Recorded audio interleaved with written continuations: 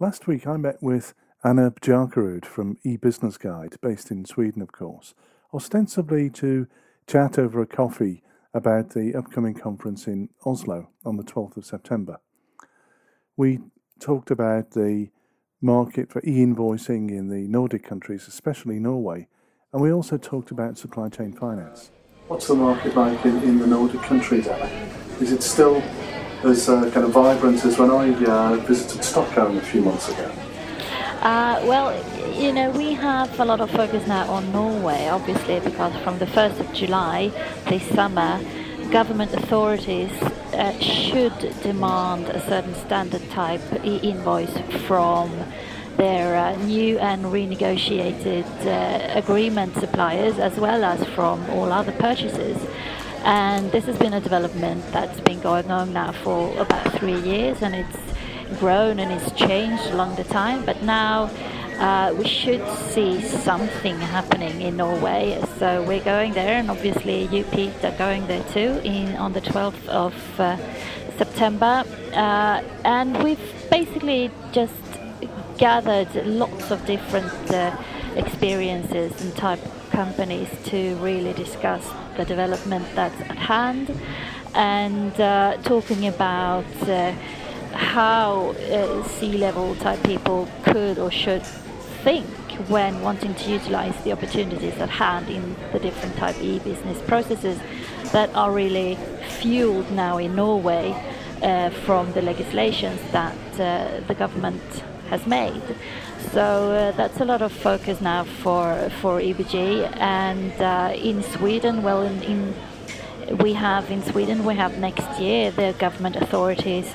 It came out now at the end of July that they should do purchases or at least orders electronically, and exactly what that means, because again it changes and it grows, and it's taking away some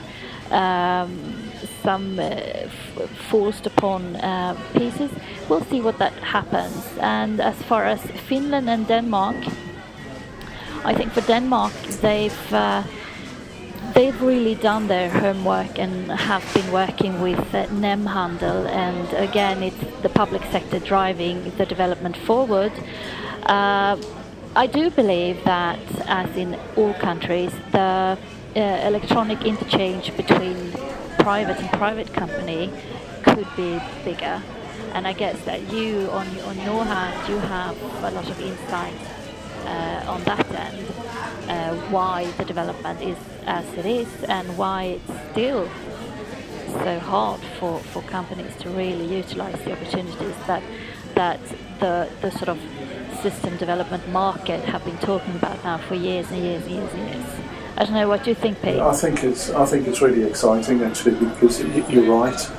All of these things have been possible for ages, for years, but with Denmark taking the lead, and Finland, and now Sweden and Norway, actually, governments beginning to mandate. I see it as mandating common sense. It's not mandating technology; it's mandating common sense. This is possible. Let's start doing business in a better way.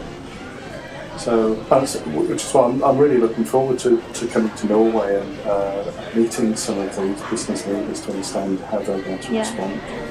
It's a great opportunity. And I think that's, because Norway in some ways is it's a bit mysterious for the rest of the world, what's going on there and what's happening. And I think it's quite exciting also that they are taking this type lead that they are doing. As I mentioned to you before, some of the cynical ones in the market, they say, oh well, nothing's going to happen, and we'll see about what's going on. But for sure, whatever one thinks about the future, it is a very proactive and a very strong message to the market that this is the way to go forward, and this is the way to start thinking generally for both small and larger businesses when exchanging messages between one another. So that's interesting.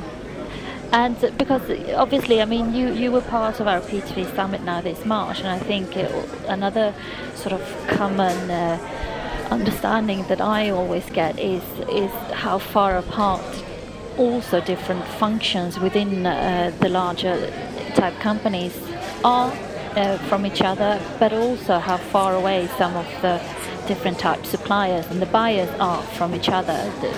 What's your feeling there? Because again, I think that sometimes when we talk e-invoicing, I mean, we have lots of different type suppliers, we have agreement type suppliers, we have maverick purchases, we have, there's so many different things, and some are about, talking to the internal buying organizations or a procurement department. And what's your feeling there? Yeah, I think the supply chain finance is one of these next big things that companies are increasingly recognising it as important. But I think they also realise that it's a game that not everyone can play. If you have a heavily siloed organisation with procurement and finance not being on the same wavelength, you just can't achieve anything. And until that they're able to take this holistic view, it's not really a game.